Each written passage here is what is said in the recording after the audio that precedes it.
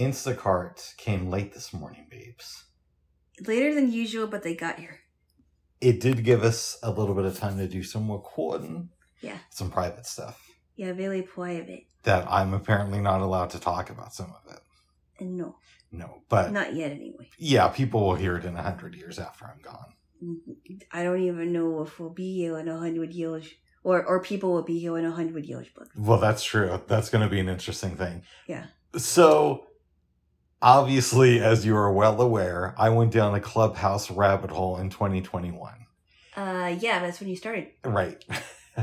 And I had known about the Louis Armstrong recordings before then, how he would take conversations with his friends. He'd take an early recorder and put it in the middle of the room if there was a party going on. And somebody would ask him, he'd just say, oh, don't even worry about that thing. But there was, I think, some jazz room about Louis Armstrong. And I might still have a copy of it because, I don't know, somehow Clubhouse rooms got recorded and who knows who did that. Yeah. But I was in the room. Yeah.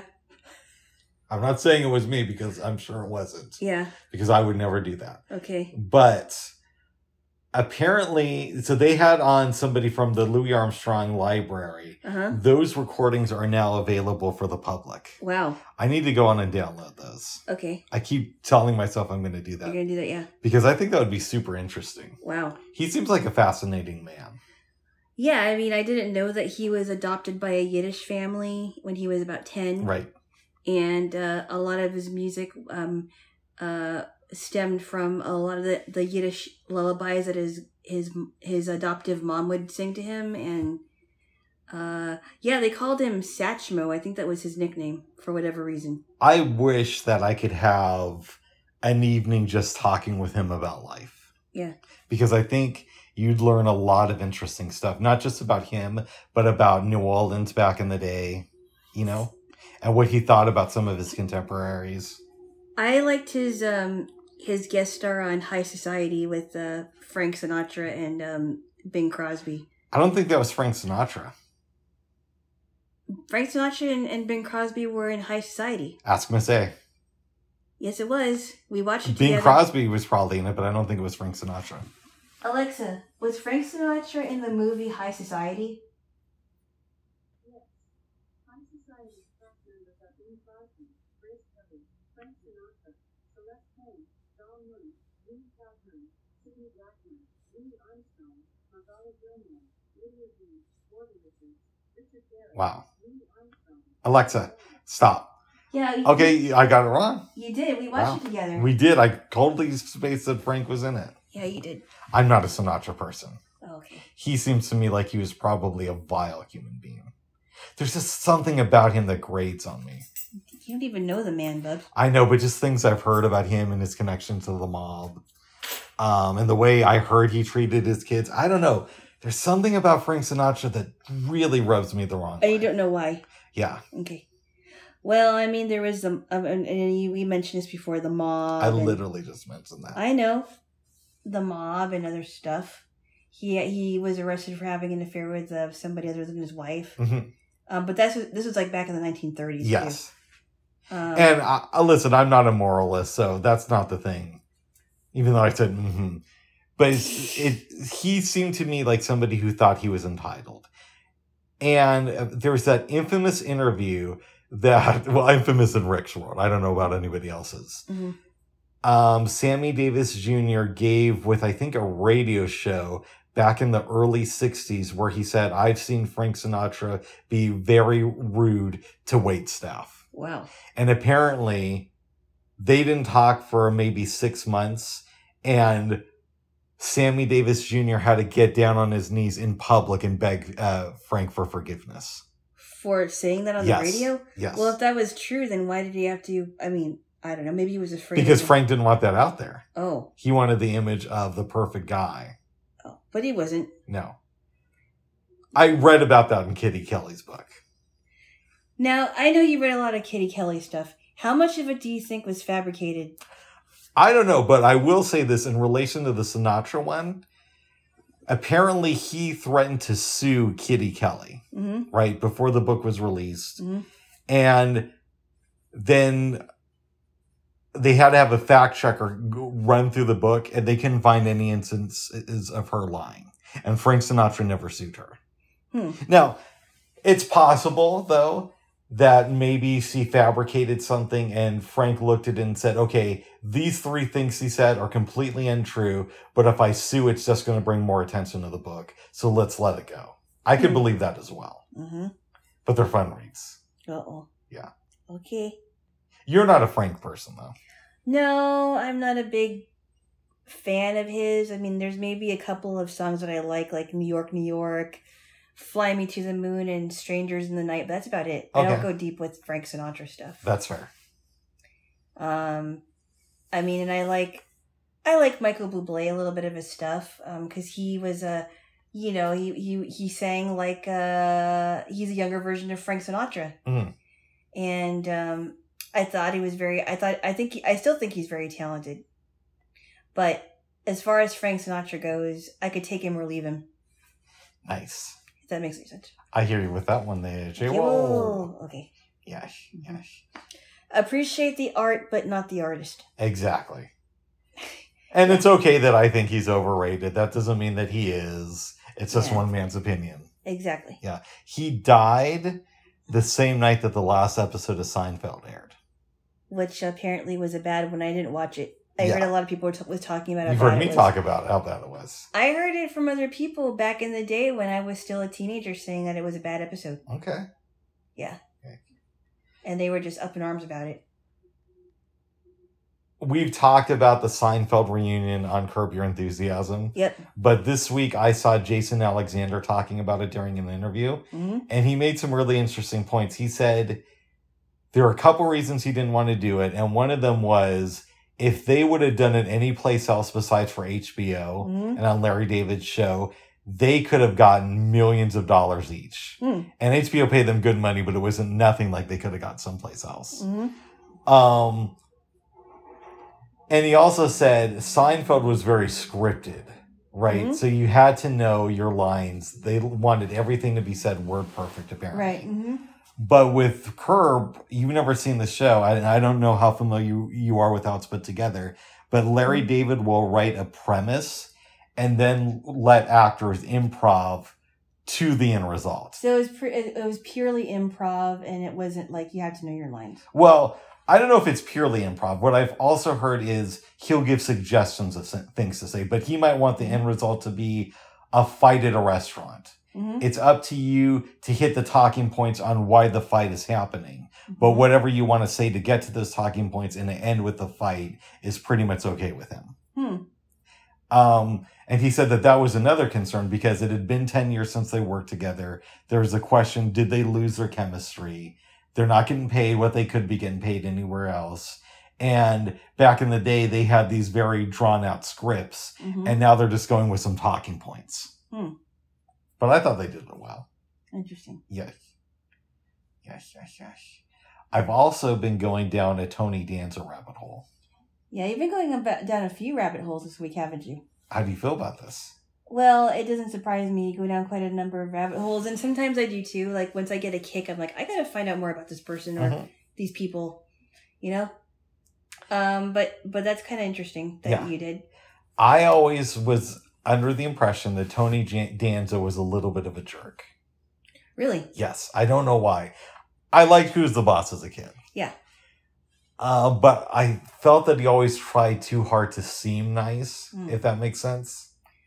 I never thought he was a jerk. I didn't really see a lot of Taxi either. Mm-hmm. Because, as you know, he was on Taxi. Yes. Didn't see a lot of Taxi. But I heard interviews with him. I also heard that he used to teach history at one time, or at least for a little while.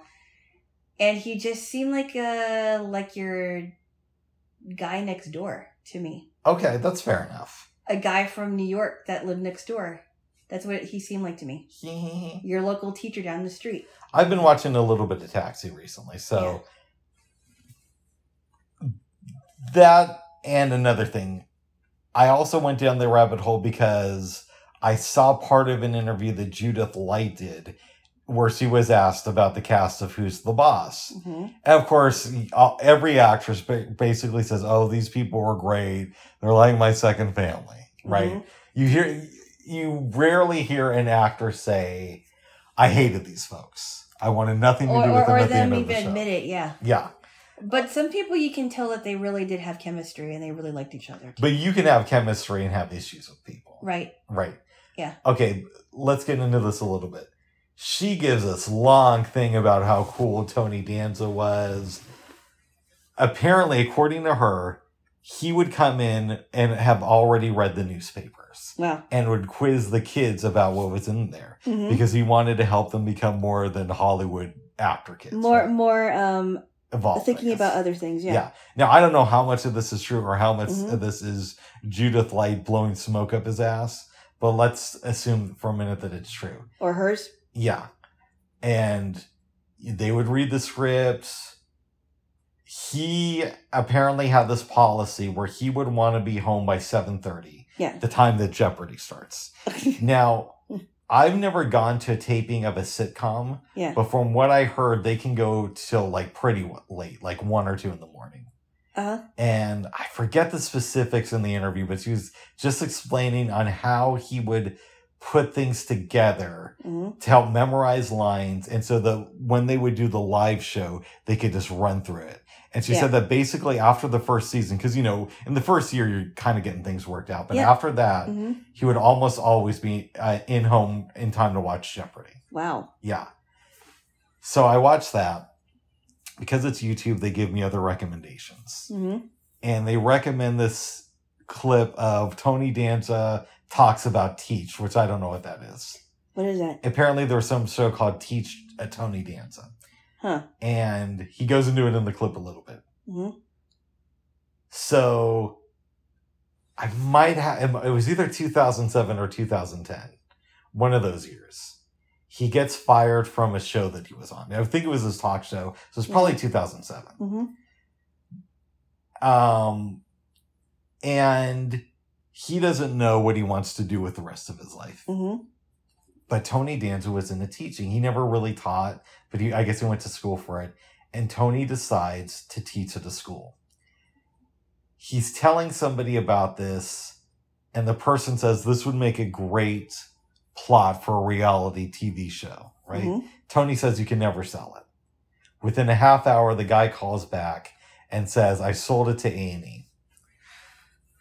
So, A&E? Oh, A-M-E, I'm sorry. A&E, not A&E. I'm sorry, A&E. Yes. Sorry. That's okay. You said it really fast. Oh my goodness.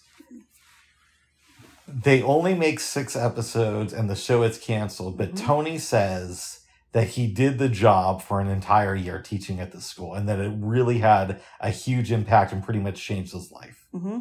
So I watched this and I'm like, that would make a great concept for a book. I wonder if Tony Danza wrote a book about this. Mm-hmm. Because this is, of course, where my mind goes. Babes, I read some stuff once in a while. I know, you know more than I do, folks. Okay. Sometimes a little bit crazy than I do. Crazy fast, Bubs. I actually didn't read this book. I listened to it because I go on Bard and Tony did write a book about this and he reads the audiobook. That's pretty cool. Yeah. It was a really interesting story. So he taught for the year.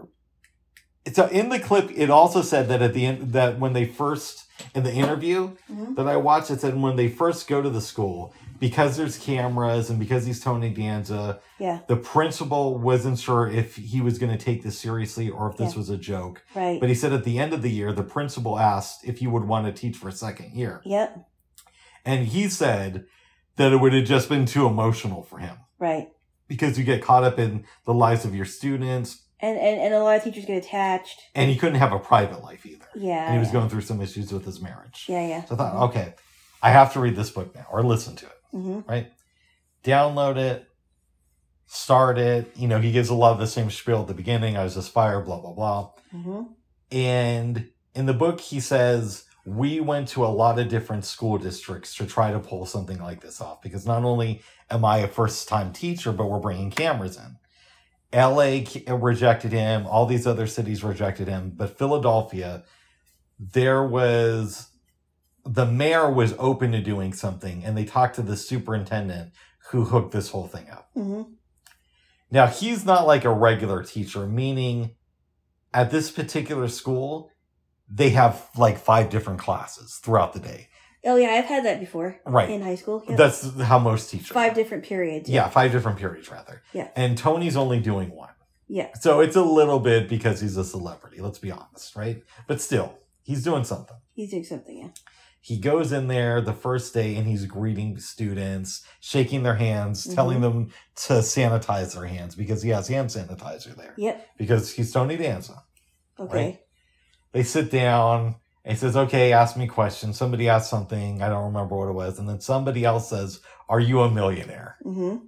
And he basically says, yes, but that's not the point. We're here to get educated, not, talk about my finances. Yeah.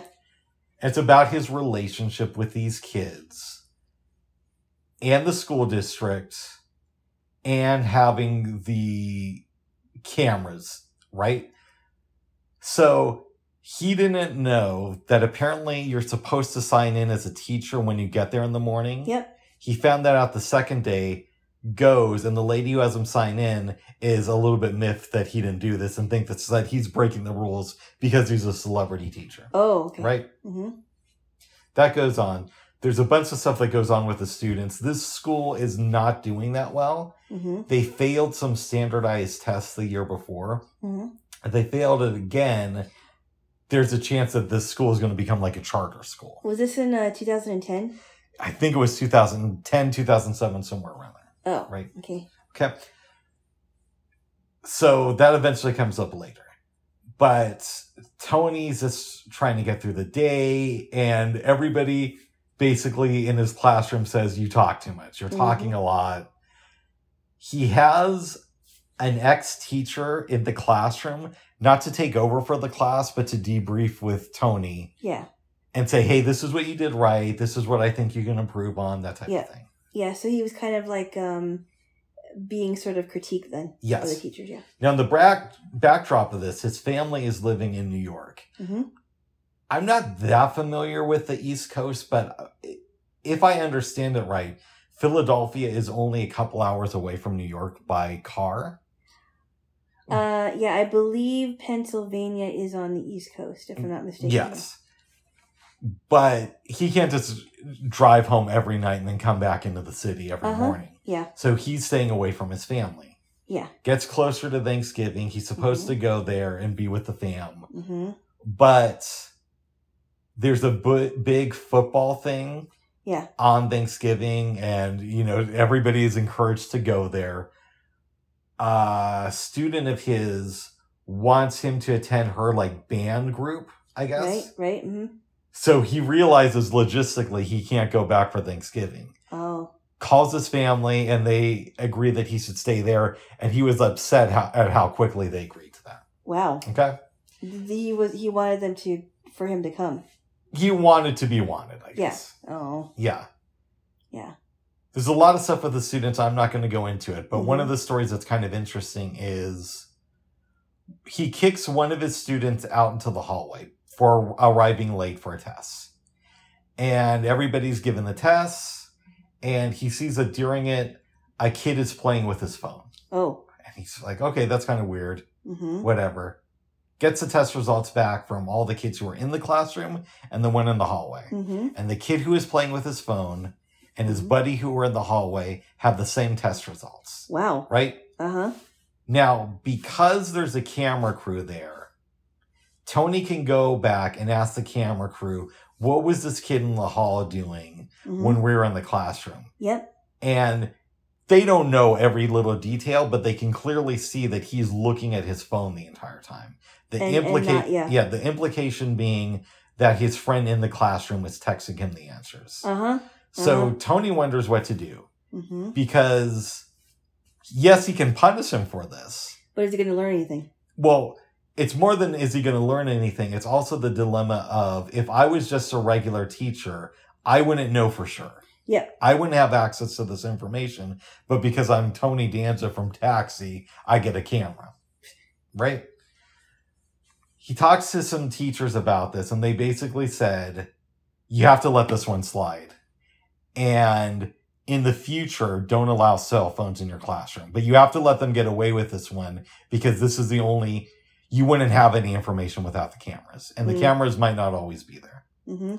So he reluctantly agrees to that. Now, Tony wants to take the kids to New York. Mm-hmm. Go to a Broadway show, Yep. do all this fancy stuff. Yep. The production doesn't want to pay that much money. So they want to take the kids to Washington, D.C. Mm-hmm. Okay? And you kind of have to... Because they're helping out a little bit, right? So there's kids who have problems, and I'm not going to go into every detail, but members of the production help the kids. And when I say problems, I'm not talking about cheating on tests. I'm talking about issues at home and whatnot. Right. Right. So he agrees, gets the school to agree with this. They all get on the bus and leave one day. And because it's part of a TV production as well, they get a nice fancy lunch. Mm-hmm. And around this time, they start learning about Shakespeare. Mm-hmm. And this is going to relate to the DC trip. Cool, Shakespeare. So they go to the Smithsonian. Mm-hmm. They see some of Shakespeare's writings. And there's a Shakespeare actors troupe that's doing a performance. Mm-hmm. And they invite some of the kids on stage. Mm-hmm. It's a great time. They go home. And the next day, the shit kind of hits the fan. Here's what I mean by that. Tony goes into the school. He's on cloud nine, very excited. Goes to the principal's office to sign in. And the lady who he had issues with at the beginning of the book for not signing in on the first day, she's upset with Tony Danza for the field trip. And he's like, I went really well. The kids had a great time. And we think they learned something. And she said, yes. But their other teachers didn't know that they were going to be out of class. It's your responsibility, not theirs, to tell their other teachers that. Uh-oh. So he gets yelled at by them. Mm-hmm. He's walking around the hallways, getting ready for class. And the producer of the A&E show calls up and says, we have a problem with the footage from Washington, D.C. And he's like, did something go wrong with the cameras? It's like, no, the cameras are fine. It's like, but it was a great time. The kids got to learn. There's the Smithsonian. They got to go on stage with Shakespearean trained actors. And they showed the actors how much they knew. And the producer says, yes, but there was no real drama there. Oh, so they wanted it to be dramatic. Of course. Of course they do. And now, you never know how much is true and how much is fake about an actor, right? But according to Tony Danza, when he was getting into this, he was reluctant to do it as a TV show because he doesn't like reality TV and how they manipulate things. Yeah. And he was told that they weren't going to do that with this. And he basically tells them, we're not reshooting it. This is what it is. We're not here to manipulate the kids. Yeah, and I totally get that because he was responsible for those kids. Yep. Okay. So things keep going on. And eventually he agrees to let them go to New York for another trip. Mm-hmm. So they go, and I'm actually editing a lot of about the book. Did out. he tell the teachers? Yeah. This time he told the teachers everything, and the principal wants to go with them. Mm-hmm. The kids are pissed because they don't like this principal, mm-hmm. and in truth, he doesn't want her to go either. Mm-hmm. But he tells the kids, "Listen, this is an opportunity for us. We're not always going to have everything we want in life. Sometimes there's going to be things that come up, and this is something that comes up." So he says, "Let's look at this differently. This lady, the principal, has a lot of power over you guys, right?" He says, "Okay, well, why don't we write a letter asking her to come with us? Mm-hmm. Because then she'll feel wanted, and then maybe if you need a favor later on, she'll be a little bit more likely to help you." Okay. That's a good strategy. Yeah. So they go, and there's a problem with one of the kids who's trying to make noise during the play, and he's trying to run away from Tony, but that all gets settled. Okay. A friend of Tony's owns a restaurant, and bringing this back to Frank Sinatra, Sinatra used to be a regular at this place. Uh-huh. And they give the kids and Tony Frank's old table. Oh, wow. Everybody's having a great time. Get back to the school. It's late at night. Mm-hmm. The kids go, and the principal pulls Tony aside and says, "You and I could both be fired for what happened today." And Tony's thinking about this in his mind. First, he thinks maybe it's the kid who they're having some issues with, but he's not sure. And she says, "No, it's not that. when we went to your friend's place, you had some alcohol. And he said that it was just stupidity on his part. Like he wasn't even thinking when he ordered the alcohol. Mm-hmm. Which I could see people do dumb things all the time. Yeah. And you shouldn't do that. No. Mm-mm. And when I was a counselor, not to say it was the same thing, but I didn't drink alcohol on the job. Yeah. It's just not, it's not a good idea. I knew other people who did, but I did not.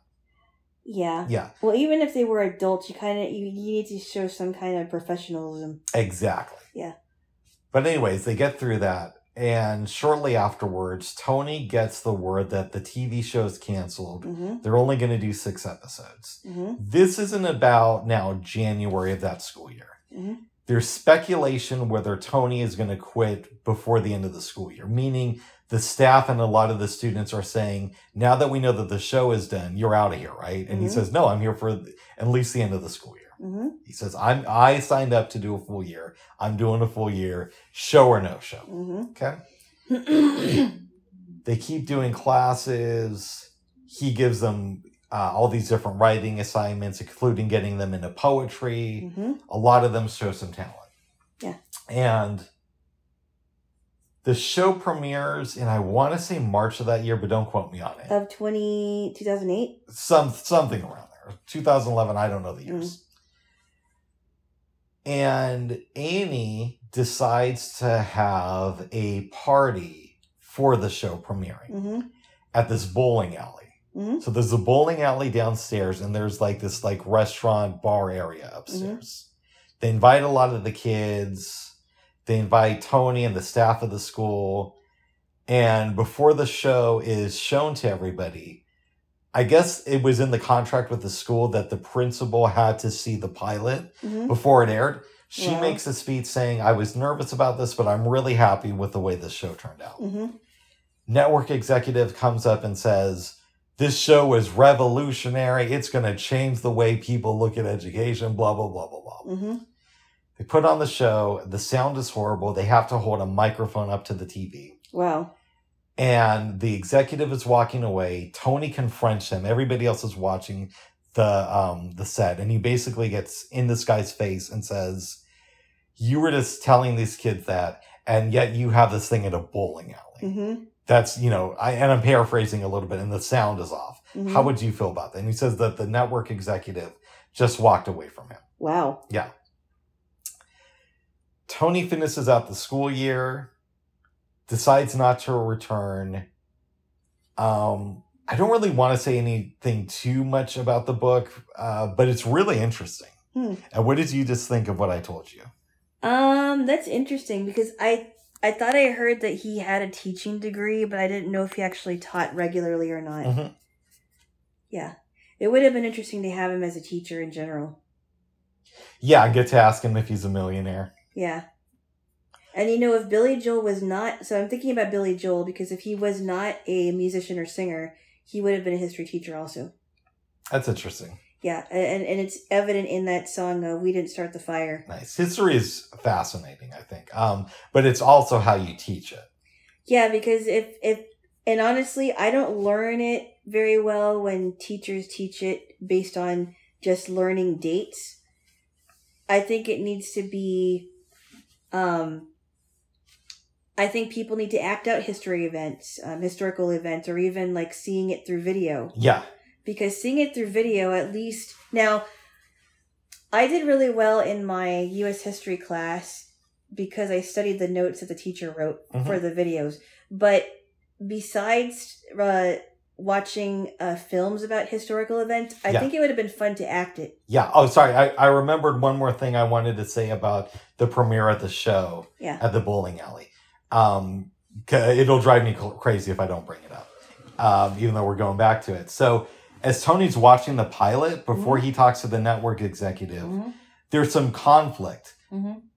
For example, earlier in the book, he tells a story about how one student asked if her mom could bring in a cake for her birthday the next day. Yeah. He did allow that, and then he got yelled out by one of the other staffers. Wow. And there was other issues there. And he said when he was watching the pilot, it made him wonder how much of the drama in the classroom with him and the kids was genuine and how much of it was the crew of the show trying to antagonize the kids or trying to turn the staff on him. And he wondered, was the cake thing planted? Like, did they tell the kid to have her mom bring in a cake? That type of thing. And that increases anger. I don't think, you know what? I think more and more now that I hear things being called quote unquote reality TV, I think there should be a different name for it.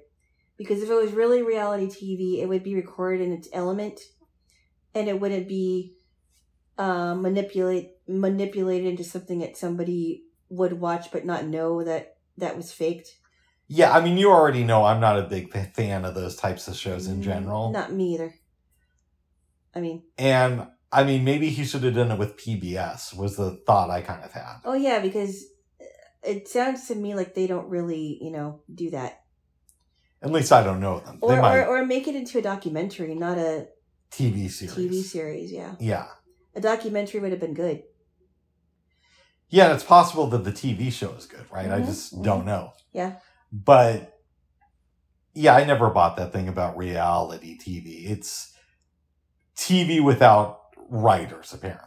That's the way I would phrase it. Exactly. Yeah. Yeah, I think, I mean, some of them actually have fun premises, but when you watch it, it's like, whoa, this is really crazy. Yeah. By the way, speaking of writers and actors, they're saying that these strikes could go into next year. Wow. Yeah. And apparently, I hope I got this right, a representative for the major studios sat down with it was either the writers union or the actors union last week, but it was the first time since this whole thing started. Wow. They weren't negotiating at all through most of the summer. And this happened during the summer, starting in June, right? I could have it wrong, but I want to say that the writer's strike started at the end of May and the actor strike started in mid-July. Wow. Yeah. Wow. Well, that's not good. No. The big guy taking advantage of the little guy. Oh my. But this was an interesting book. Mm-hmm. I would be interested to have Tony Danza as a teacher. I'm a little bit too old though. Yeah, we both are. Yeah. I think it would have been cool to, at least talk to him about a lot of stories because he's lived longer than us, obviously. Yeah. How was it on Taxi? How was it on Who's the Boss? What was it like going from being a boxer to a television star? Oh, that's right, a boxer. Yeah. I had always thought that Tony Danza was probably super conservative. But when I'm reading the book and at the end of it, he doesn't say, well, we need to, my year of teaching taught me that we don't need teachers or we need to privatize all schools. He was like, no, we need to protect our teachers. We need to give them more resources. I'm like, oh, you're sounding like a lib here. And yeah, but there are conservatives that feel the same way, that teachers need to be paid more. Okay. That's good to know. Yeah, it's not just libs that think that. Nice. And then I'm thinking, well, maybe he's a conservative, but this is the one issue where he's a little bit more lib. And you would thought he was a conservative too. I wasn't the only one who had this. No, I mean, I don't know. I mean, he didn't really talk about politics. But when we were talking the other day, you kind of said that you thought he was conservative. I did, yeah. Yeah. So we both thought that. And I also thought that Judith Light was definitely more lib than he was. That's good. Judith Light is pretty lib, from what I can tell. Yeah. Yes. Libby. Yes, and we like that here. No, we don't. Oh. No, well, you do, but I don't. But we did some research, and apparently Danza has said some disparaging things about Donald Trump before. And it's possible that Donald Trump said disparaging things about him. No, I'm just kidding. It's possible. No, he has an opinion. I don't agree with it, but he, generally speaking, he sounds like he's like a kind of person you could talk to. Yeah. Just to ask about different kinds of stories, and he's probably has a ton of stories in Hollywood about Hollywood and people you should avoid. And didn't you say that he beat somebody up? Or talked about I hope that? we don't have that Rona because I'm having a throat thing too. No, it's just it's something in my throat. It's just okay, good. I heard something about him beating up a photographer in the 90s. I'm not sure if I'm conflating that with something else though. I could be wrong. I don't know. Yeah, so don't quote me on that one there. Whoa. Okay. Yes. Yes. Yes. But that was interesting stuff there, little J-Wall. One more thing I need to say about Instacart, which was really surprising, is that I got extra toilet paper and extra paper towels. My assumption is this lady was probably working on multiple orders and accidentally gave you those. Well, it's okay. Well, it will probably be added to your receipt, babes. I know. I just thought it was interesting. Yeah. I might. That might be something I dock off of a percentage here. Nice. But it's only a little bit. Okay. She pretty much got everything I needed, but the paper products not so much. Yeah. So, anywho. We've been watching some Maya. Yeah. Talk about it. Okay. We both watched 2 episodes. I want to talk about the last one I watched because I thought that was really funny. And you didn't want to watch it at first. No, I was busy with other stuff, Bubs. Oh, okay. Why would you say that, Bubs? Because you knew that I thought it was really funny. No, I didn't say that. I'm joking, babes. Oh my god. You want to give me a kiss? No. All right, I'll let you give me a kiss. You'll let me? Yeah, why not? You're telling me that I'm privileged to kiss you? Is that what you mean? Check your good boy kissing privilege. Oh.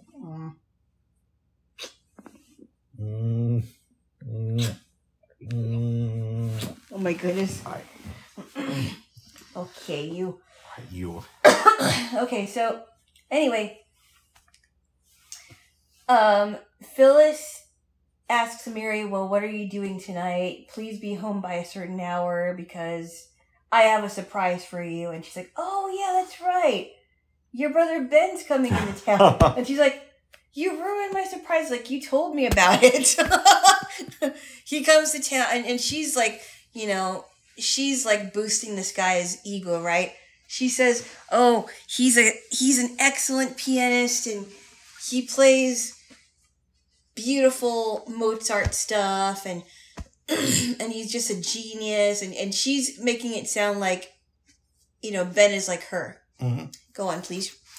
So later that night, Phyllis comes over with Ben. They're having this discussion and Phyllis is like, Lars and I have extra tickets to the symphony. And Mary and Ben aren't really excited about this idea. So Lars and Phyllis go. Well, he meets Rhoda too. What? You want me to get to it? Yeah, go on. Okay. That doesn't happen in that scene. I know it doesn't. I know. So it's a little bit later and Mary is getting ready for dinner.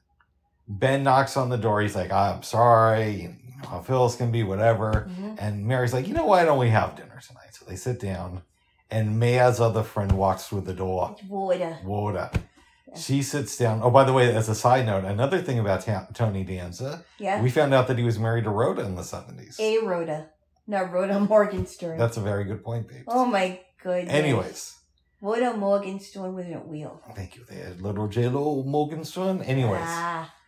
So Rhoda sits down in between them and she starts talking with Ben. They start to hit it off and they leave. And Mary's not threatened by this at all. She's like, oh, whatever. I can get other guys. And Rhoda is like, I'm not really a music person, but I'll go to the symphony with you, which is kind of funny, actually. Pick it up there, little J-Wall. So Mary's like, okay, well, have a good time. Phyllis comes back and she's like, I'll tell you what happened. She's looking very upset. I was very happy and thinking, oh, finally, Mary's going to have a date with my brother. Well, I see Ben and Rhoda, right? Rhoda. And they end up sitting next to us. And she starts snapping her fingers to Mozart. That was really funny. So her plan didn't work. And, Phyllis is very manipulative and very controlling. I try not to be controlling, she says. It's funny. Yes. Go on, please. Now, another thing that's going on in this episode is Mary wants to throw a party because she doesn't get to do it often. Yep. And before the party, there's also a scene where Rhoda comes in to borrow some stuff and Phyllis is there. Yep. And Rhoda's kind of like joking around about how she may have already had sex with Ben, blah, blah, blah. But anyways. How Rhoda did? Yeah. Yeah. Comes to the night of the party. Phyllis is there and she's just like really upset. And she's crying. Yes, she's crying. She talks to Lou about it. And Ted is dating Georgette. Georgette. Who's even more dumber than he is. And he meets Georgette at Rhoda's going away party. Which is in a different episode. Yes. For somebody who doesn't have parties a lot, this Mary Tyler Moore lady sure had a lot of them. Anyways, she gives Phyllis a little spiel about how, don't ruin this for me when Rhoda comes in. I don't get to have parties that much. Rhoda comes in, your girl ruins the party, and then Phyllis goes to talk to her and she's like, I know you've had sex with my brother. She didn't say quite like that, babe. She didn't say it. She kept it PG. Yeah. But she basically said, and then Rhoda's like, oh, don't worry about it. He's not my type. He's gay. She's like, what? She's like, he's gay. And she's like, oh, I'm so relieved. I'm surprised they went there because this was the early 70s. It was in the 70s and that wasn't talked about, but I thought it was kind of edgy for that sitcom. Yeah, but also kind of cool that they would do that. Of course. Oh, Bob. Of course, Bob. Bob. Nothing like that is cool in my book, Bob. Oh my goodness. Okay, now you're making fun of me again. We can still watch the show even though Phyllis didn't disown her brother. Yes, Bubs. Okay, good. Bubs, do you really think I'm that close-minded? No, I'm having fun, babes. But Phyllis, At my expense. and I like that, he's gay isn't really that big of a thing in this episode. It's big in the sense that now we know he didn't do anything with Rhoda, but it's not like Phyllis can't talk to her brother anymore. Yeah. I guess. And it ends with Rhoda and Mary in the kitchen and Phyllis.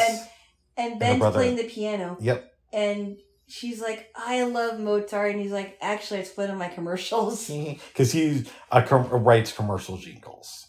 That's how he gets paid. That's how he gets paid. Yep. But he can make a lot of money. I mean, Barry Manilow made a lot of money on his jingles. Yep. That was a really good episode. That was really funny. And then, of course, there was one about Lou's place. Talk about it. No, you talk about it. Oh, I'll talk about it. Yes. You won't, but I will. But you will. Okay. There's this guy who has a bar. The guy's name is... McCluskey. But he dies. He's dead. But Lou goes to the bar, sees all of his friends. He arm wrestles with this guy. And and loses and buys the guy a drink. And what we find out is that he intentionally loses to this guy because the guy is on hard times, right? Mm-hmm. Okay. And they don't know what's going to happen to McCluskey's. Lou contacts McCluskey's wife, who agrees to sell it to him if he can raise $10,000. Lou's thinking about this. He's like $1,500 short. And it's coming down to the wire. He's asking everybody for $1,500. Wouldn't you know who has it? Ted Baxter. Ted Baxter. Yeah. So they become business partners. McCluskey's reopens. None of the old gang is really going there except for the guy who gets free drinks because Lou loses. And he's trying to invite everybody in the newsroom to go every day. So Lou arm wrestles with the guy, loses, of course, intentionally, gets the guy a drink. But before he can get the drink, Ted is like, I'll arm wrestle with you, double or nothing. And he, easily beats this dude. Yep. Mary and some of the gang walks in and he wants to give them a thing of champagne. Mm-hmm. And Ted is like, well, Lou, that's coming out of your half. He's like, no, Ted, that's coming out of both our halves. And he says, let's arm wrestle over it. Because he's thinking that Lou must be really easy to beat. Yep. But Lou's playing for real this time and easily beats Ted. Oh, wow. Yeah. But still, people aren't coming to the bar. Yep. And it dawns on Lou that they came because they love McCluskey. So he has to become more personable with people. And he has this group of people at the bar who come in, including Mary and Rhoda. Yep. And he gets them to sing. He tries to get them to sing as loud as possible. Yeah, and is not really focusing on giving them drinks. Yeah. Realizes that he can't own a bar, so decides to sell it. That's pretty much the episode. That was really funny. That was really good. Yeah. Mm-hmm. I liked it there, little Jill. I liked it too, Yell. Bubble. Good. Yes. I read some other stuff this week. Oh, yeah? Yeah. I really read some other stuff this week. So I finished the book on the making of The Wizard of Oz. And you said you liked it. I thought it was good. They talked about the little people and The Munchkins. They talked about, obviously, Judy Garland. You know everybody. Yes. Margaret Hamilton, I mean. Margaret Hamilton. So, let's get to the accident. Margaret Hamilton has to do some stunt for the movie and basically goes wrong because Victor Fleming is, adjusting it at the last minute. She gets burns on her face and on the back of one of her hands. Now, the face is bad, but it's not like so bad that she, it doesn't ruin her career or anything. Yeah. But there was really a lot of concern over her hand. Yeah. Because she was wearing green makeup. Oh, boy. Don't ask me why. Yeah. Well, I'm going to kind of tell you.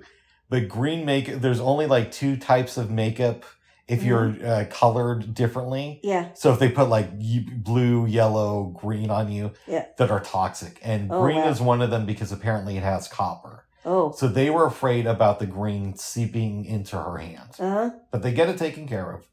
And she doesn't have to get any skin grafts or anything. I don't think so, but don't quote me on that. Okay. But anyway, she goes home. She has a 3-year-old son. Mm-hmm. The father's not in the picture. Don't ask me why. Mm-hmm. And she basically has some of her relatives come over to watch the son for the night because they don't know what her face is going to look like. Like, it turned out okay, right. But she could have ended up looking really weird. Yep. Okay. Next morning, she's there. Doctor comes over. They're taking the gauze out. One of her relatives answers the phone, and it's the studio. They want to know what's going on with her. Doctor takes the phone from the relative and says, "Hey, I'm over here. We're taking the gauze out now. She's not coming back to work today. Don't ever call here again. I'll let you know when she can go back to work." And he says, "I'm going to recommend that she sues you.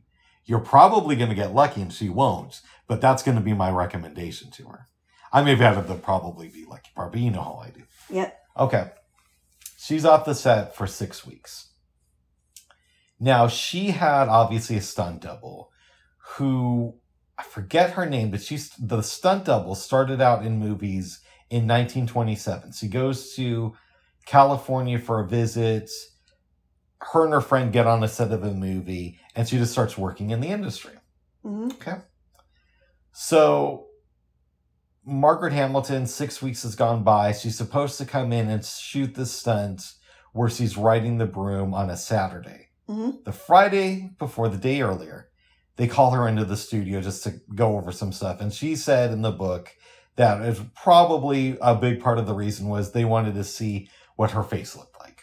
Wow. Okay, so she goes in, does the whole thing. It's great. Comes back the next day to shoot the stuff on the broom. Gets on there. And she thinks they're just going to shoot her face. Mm-hmm. But they want to shoot smoke coming out of the broom. So she says, "No, we're not doing that. And I'm going to leave right now." Mm-hmm. Representative says, "We're going to tell Louis B. Mayer, who's the head of the studio, and he might be mad at you for this." And she says, "He can fire me for all I care. I have a 3-year-old son, and I'm the only way that we have money coming into our house. Mm-hmm. So if I'm fired, but I'm not doing the stunt." Mm-hmm. And then they say, "There's no way we're going to get this wrong, Margaret." She says, "I'm not doing it." She gets off the broom. She's walking out as her stunt double is walking in, and she says, "Be careful." And the stunt double's response was, "They're paying me a lot of money for this." Okay, so Margaret Hamilton leaves. Stunt double gets on the broom. And they're basically lighting asbestos to cause a smoke. And they do it a couple times. It's okay. But it's like the secondhand director. And then Victor Fleming comes in and says, "We need more smoke." So they stuff some stuff into this pipe. Oh, wow. To kind of block it. Mm-hmm. And it ends up blowing the lady off of the broom. Wow. And giving her a concussion. Oh. She ended up being fine, but she was that was her last day in the set of the Was she movie. burned severely or no? She was burned, I don't think severely burned. Okay. But it was enough to take her off the picture. Wow. And Margaret Hamilton said that as she was getting home, the phone was ringing, and it was the studio letting her know what happened. Wow. Yeah. So she made a good choice by not doing it. Yeah. Now, Wizard of Oz comes out. It does good, but it's not the classic that it is today. Mm-hmm. Do you know what helped that? Or changed that perception in the public? Gone with the Wind. Yes. Do you know how? Because it was shot, or it came out around the same time as Wizard of Oz did. Well, it came out like a month or two later, so Yeah. technically around the same time. Yeah. But that's not exactly how. Well, yeah. Okay. 1930s happened. 40s are going on. We all love the 40s. We do? Maybe not all. Oh my goodness, we weren't even there. We weren't even there, babes. Settle down here. What? 50s start to happen. Uh-huh. And 1956 rolls around. TV's becoming a thing. CBS wants to start airing Gone with the Wind on their network. So they go to MGM, they're talking to everybody, and they say, we're going to offer you guys $1 million to air Gone with the Wind, right? And $1 million, it's a lot to us these days, but it's not really a lot to a big network now. But back then, that was huge. MGM says no. And they say, okay, well, we still want to air some of your properties. And then he says, well, what if instead of paying $1 million to air Gone with the Wind, we pay you $500,000 to air The Wizard of Oz twice. You get the $250,000 this year, and then next year when we rebroadcast it, we'll pay you another $250,000, and we'll have an option to air it for like the next 6 years after that for $150,000, if the ratings do well enough. They agree to this, and so CBS starts airing it, and it just keeps airing on TV, and so that's how it becomes a classic. Wow! It's just on TV every year. Yep. Yeah. And that was the one movie that I can remember that... I remember other films. Go ahead. He didn't let me finish. That was the one movie that I remember in school. We would watch that before school let out for Christmas break. That's interesting. I don't remember doing that, but obviously I've seen The Wizard of Oz. Yeah. And I love that movie. So the other thing that helped too is by the time it had started, so when it first came out into theaters, it got mixed reviews because a lot of the critics were older, right? Yep. But by the time it started airing on TV in 1956, the critics who were reviewing it were little kids when the movie came out. Yeah. So they had a better memory of it. So they started giving it positive reviews when it would air on television. Yeah. Oh. I'm not getting it. Oh, you're not getting it. No. I'll get it later. Okay, good. And that kind of helped the film become this iconic thing. What do you think about that? I don't know. I think it's kind of interesting. Nice. So that's that book there, Little Okay, J. well. I read other stuff this week. Okay. I don't know that we have to go through everything you read this week. Yeah, I don't like that book. It's a lot. I read a really good book, though. Okay. Can I talk about it? Yeah. The Book of Charlie. In 2007, this reporter who is from Denver decides to move to Kansas City. And he has a neighbor across the street named Charlie. Now, at the time, Charlie was 102 years old. His name's Charlie White. And he said in one of his first memories, there's some contention of what kind of car it was, but it was of Charlie washing the car of his girlfriend who spent the night. And his girlfriend was in his 80s. Her 80s. Yes. And you rarely think of, wow, somebody got a girl in their 80s. They must have a lot of game. I guess. But when you're 102 years old and you're dating somebody in your 80s, you're doing something right, I guess. I guess. Right. So he kind of strikes up a friendship with Charlie. Charlie still lives on his own. His daughter and husband live next to him, but he's still really independent. And it's basically about Charlie's life. Charlie was born in 1905. His dad died of a freak accident in 1913. Charlie was sent away to the summer camp. We don't know for sure, but the author speculates that Charlie might have been molested there. But at the summer camp, Charlie learns how to be more independent. Yep. And he takes a trip to Hollywood with two other people. One of them is Edgar Snow, who wrote a book, I think it's called Red Star Over China. And Edgar Snow is basically a reporter in China in the 1930s when Mao took over. Mm. So that's kind of like an interesting side note. Wow. One of them kind of knows an actor from the movie Wings. Mm-hmm. And at that time, it wasn't that. So to put it in proper perspective, Charlie's going across the country in probably like 1920. Yep. We don't have the same railroad system then that we do now. And cars are a little bit different. So it's a very different experience driving that far, right? Yep. But they see this actor friend of theirs who would go on to fame. Mm-hmm. But not that much fame because I don't remember the dude's name. And then they just kind of stay around LA. And eventually Charlie comes back and he, goes, studies medicine, becomes a doctor around the time that the Depression hits. So there's a lot of talk in the book about how instead of getting paid, they would barter. Charlie might do some medical stuff for somebody in exchange for food, right? Mm-hmm. Or in exchange for a break on the rent. And he would make house calls, and sometimes he'd take people's tonsils out during the house calls. Ugh. And he'd have somebody else there who is likely living with the person give the patient ether to put them out. Yeah. He said he'd teach them within a couple minutes how to do it. Wow. And one time he didn't have his equipment to take somebody's tonsils out, but he saw how they were hanging a picture. They take the picture off the wall and they use the wire that it was hanging out on. Charlie uses it to get the guy's tonsils out. Wow. Charlie gets married. His first wife dies in 1948 in a hotel with some other guy, and they think that she was on drugs at the time. Wow. He gets married to this other lady named Jean Landis, who is apparently a pilot, and she was, I guess, well known in that world. And she also lived to be like 100, because the author of the book got to interview her too. They get divorced, and then he marries somebody else and starts a family with her. It was a very interesting book. Huh. What do you think about this?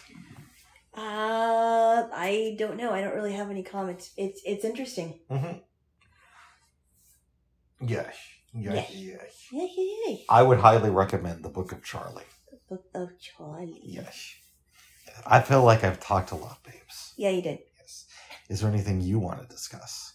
I had a weird dream the other night. Talk about it. It was very weird. So, I haven't thought about this guy much at all, really. He was a kid that I went to 7th and 8th grade with. In fact, he was one of the first people I met in my homeroom class when I started 7th grade. Nice guy. But I had this dream that I met up with him at this college or something. I think I might have been a student there. But he was a couple inches shorter than me, and he talked about a lot of church things that he was involved in, which was really weird because he never talked about that when we were in school together. Oh. He did have a crush on me at one time, but so did 3 other guys. I'm not saying that to toot my own horn, but that was just what happened. But nothing ever came of it, and we never saw each other again after 8th grade graduation. It was very interesting, but I don't know why he was in my dream. Oh, good. What do you think about that deal, Bo? I don't know there, little Joe. I don't know there. I'm happy for you there. How? Why? I don't know. Because you had a dream. Well, good, babes. Good, Bubs. Is there anything else you want to talk about? I don't think so. I'm kind of tired. Oh. But I need to go check who called me. Yeah, you really need to check who called you. Yeah. All right, let's wrap it up with a kiss. Oh, could you please not talk like that? Could we end this program with our lips touching in a passionate way? Not like that. How do you want me to talk then? No, it's something else. Okay, go on. No. Let's wrap it up with a kiss. Oh. Bubs. Babes, I'm trying to be normal, but you're not. You need to be normal too, babe. Oh. Yeah. Bubs. You're distracting me. Oh, I'm not. Could you do that normally, please? No noises.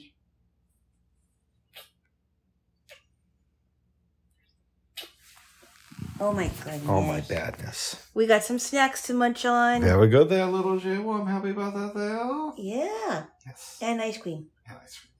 And as I speak right now, really quickly, I am thawing out some chocolate sauce I made at the beginning of the week.